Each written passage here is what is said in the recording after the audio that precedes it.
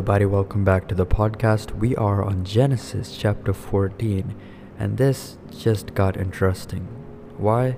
Because we are going to study about this great war that held, and also the first war that is recorded in the Bible, a large one, because this is between 4 kings against 5. But before we get into this, let's go back to Genesis chapter 13, and let's do a small recap of what we have studied.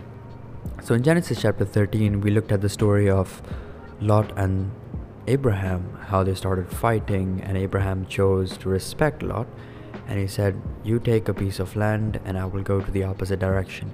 And we see that Lot chose the sinful land. As I told you, the grass was greener, but it was not so green after all, and we'll study why it was not so green. And Abraham chose to depend on God and stay where God wanted him to stay. So we get into Genesis chapter 14, and as soon as we read it, we're introduced to this large war between 4 kings against 5. The 4 make up this group from the east, and for 12 years these 5 kings from the west paid tribute to the eastern kings, but then they decided that those days were over, and this was rebellion time. And this war only makes it to the pages of the Bible because Lot chose to stay in Sodom. He moved from the promise of God, he took his own path, and then went to this place called Sodom and resided there. And now Sodom was in a war. As we read Genesis chapter 14, we see that Lot was now in a fix.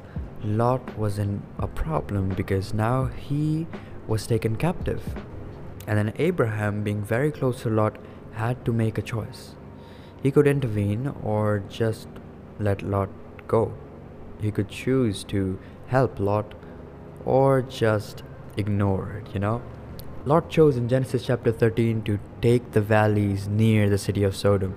He saw the promise it held and moved away from God's promised land, unlike Abraham, who stuck with God, who made sure he was trusting God's plan and not his own.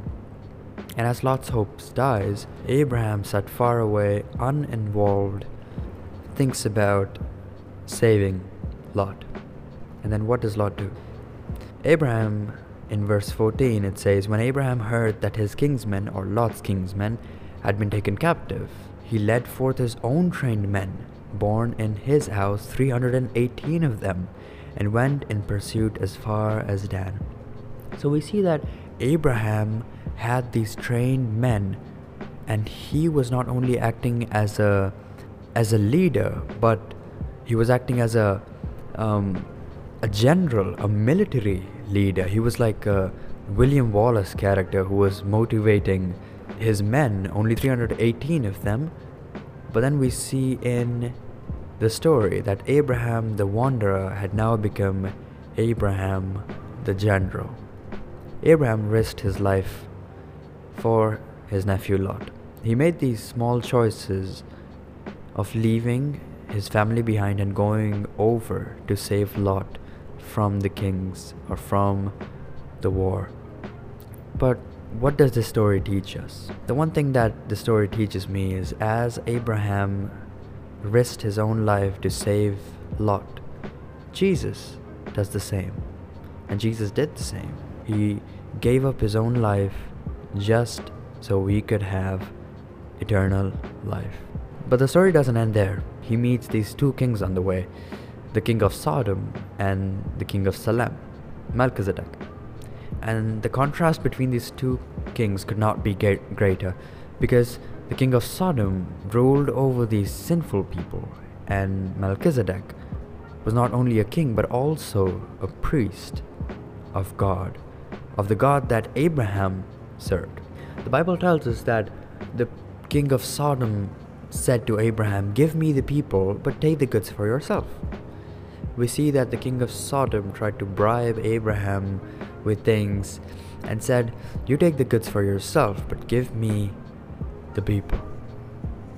And then we see Melchizedek, who tells Abraham that he praises the Lord Most High, and he offers him in token a simple sufficiency from God, and pronounces a blessing, a general blessing, saying that you will be fruitful, or trust God, or just talking to Abraham about God. All this is meaningful only to faith. The king of Sodom, on the other hand, made a handsome and businesslike offer to Abraham. These two were like rivals, and now Abraham was in between these two kings, between two worlds. The king of Sodom represented the world of sin and unfaithfulness, and the king of Salem, Melchizedek, represented the kingdom of God and all its faith. The kingdom of Sodom doesn't understand the things of God, and we'll look into it in the future chapters.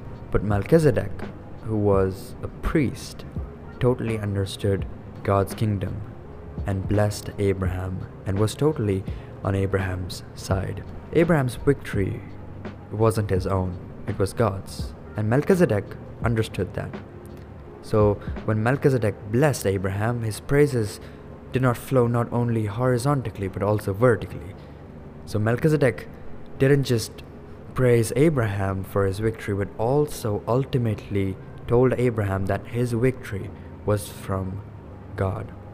Abraham did his part, but God ultimately provided to save Abraham's nephew, Lot. The funny thing is that just one chapter back, Lot made this decision of choosing his own way, and we see Lot got into problem just one chapter after choosing his own way. We've heard the same story back in Genesis, choosing your own way and falling, Cain choosing his own way, falling, Noah choosing his own way, falling, the Tower of Babel choosing their own way and then falling, Abraham choosing his own way and then falling, Lot choosing his own way and then falling. So this chapter is a very important chapter, and it tells me that all of the victories that I have are not mine, but God's. The next chapter is also a very interesting chapter because God made a promise to Abraham. We'll see if God fulfills that promise. But for this chapter, we're going to stop here. Remember, it's not your victory, it's God's.